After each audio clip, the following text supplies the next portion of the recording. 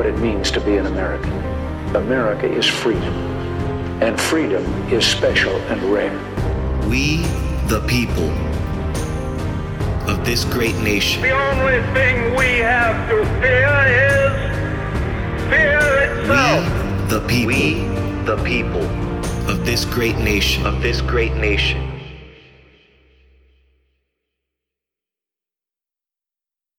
Good morning, good afternoon, or good night, depending on, or good evening, depending on where you're at and what time you're listening to this. Today, I am going to spend a very little time because I don't think this piece of shit is worth talking too much about.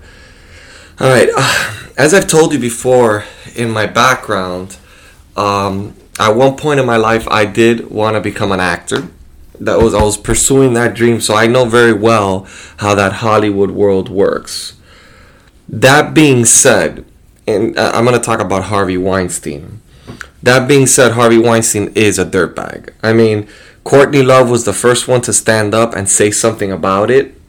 And she said it back in 2002 on the red carpet, just don't meet with him at the Four Seasons. Everybody in Hollywood knew what this guy was doing. It wasn't a secret. It wasn't a known secret. It was till a couple of strong women stood up against him and said it, you know? And then that caused the Me Too movement, which is a great movement because a lot of these people, they use their power to step on other people and to take advantage of other people. And Harvey Weinstein was infamous for that. It was embarrassing to see him in the courtroom coming in with crutches, pretending like he needs all that help. It's a great act, but the judge wasn't buying it. I honestly feel that guy should have gotten a much higher prison sentence than he's gonna get. He's gonna end up getting 5 years state prison. He'll probably end up serving a year or so, and he's out of there, and he's still gonna have all his millions of dollars, and the guy's gonna go on with his life, and suddenly he's no longer gonna be in crutches. He recovered 100%. But that being said, Hollywood is a very interesting world, and I'll tell you why. Because when I've been pursuing the acting, I started pursuing it when I was 18 years old. I've always dreamed of becoming an actor since I was a little kid, but unfortunately I never spoke politics, when I was in Los Angeles, because I knew that I obviously disagreed with 99.9% of all the people in Hollywood. But I noticed that it is a business that if you want to advance, you're going to have to get down and dirty. This is this is not a known secret. Marilyn Monroe did it. James Dean did it. This has existed forever. There's pedophiles all over Hollywood. They feel they're so powerful that they can get away with whatever they want, and there's no repercussions to it. And Harvey Weinstein's the perfect example, Bill Cosby as well, of people that took advantage of other people because they had power and they had money. Now, that being said, this doesn't happen just in Hollywood. This also happens in the corporate industry as well. Now, I'm not going to put the full blame on the guys. For example, there's James Toback. James Toback, he was accused, but nobody really pursued him because he's broke. So there's no reason to pursue him for lawsuits and all that.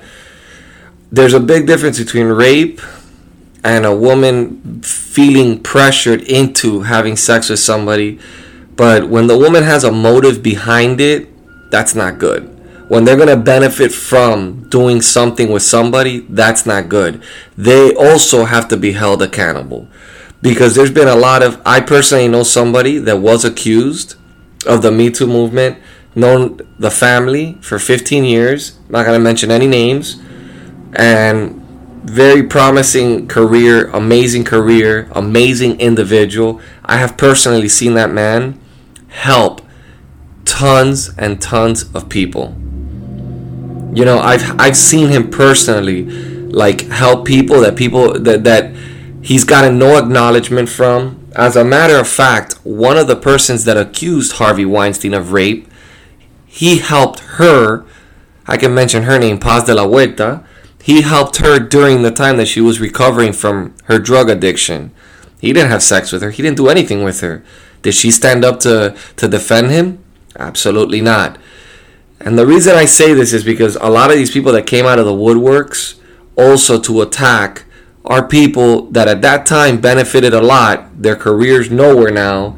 And it almost feels like they're just doing it because they're irrelevant. Okay, I'm gonna tell you, I walk in and I'm gonna talk very frank. I walk in, they offer me the movie role of a century. The guy tells me all you have to do is suck my dick. I'll tell him no. I'm a man. I'll walk out that door and I'll be like, you know what? He's lucky he doesn't get knocked out. He might actually get knocked out. Might get arrested. You have decisions, ladies. I mean, this isn't something. Rape is something completely different. You're being forced to. But when you're trying to receive something in return, this is the cycle that continues to give these people that leverage and that power. If you would have spoken up about it at the time it happened, and people would have kept speaking about it when it happens, when the incident occurs, then this wouldn't be happening constantly. But the fact that people wait 10 years later after all these people already have been accused. Poor Corey Feldman has been talking about how he and Corey Haim were sexually molested a bunch of times by all these celebrities. Everybody ignored him. And they've been claiming this way before any of this Me Too movement. But it had to take a few women, strong women, to accuse somebody for that, for other people to realize how disgusting California is. And not just the streets of it with the homeless situation, with the actual people in it. And these are the people that we look up on the big screen and we admire them as if they're something special. But that being said, a lot of the accusations are also pointed towards trying to get money from people. I believe that several of the accusations that were done in the Me Too movement destroyed people's lives and nothing came about it. And there was no rape charges, there was nothing, and people's careers were tarnished. Okay? I personally know somebody, like I'm telling you, a very high profile person, and I've known his family for 15 years. And I can tell you that is the nicest individual, maybe a very rough guy when it comes to business. You know, he's cutthroat, very intelligent. You know, maybe a person that has a lot of enemies because of the level that he got to at such a young age and the power that he had or has. But nevertheless, that man has no need to force women to do anything. Women were throwing themselves at him, and I saw it with my own eyes.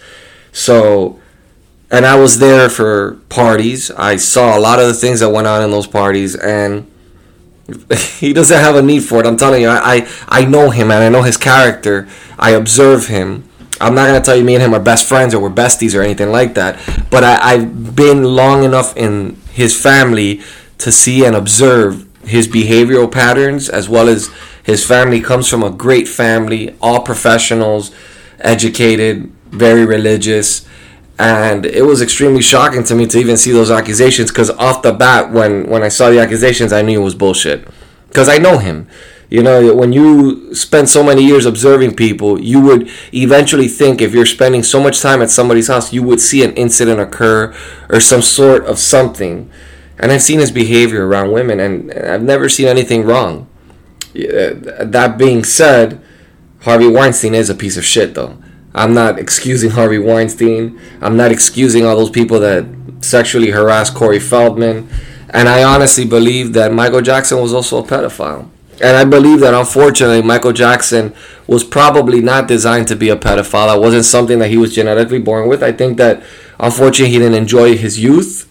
He never had a childhood, and that's why he was he was a genius in music, but unfortunately his mind was somewhere else. He was still trying to live his childhood at an adult age. And, you know, I know a lot about, you know, sexual predators and pedophiles and stuff like that. I've done a lot of research.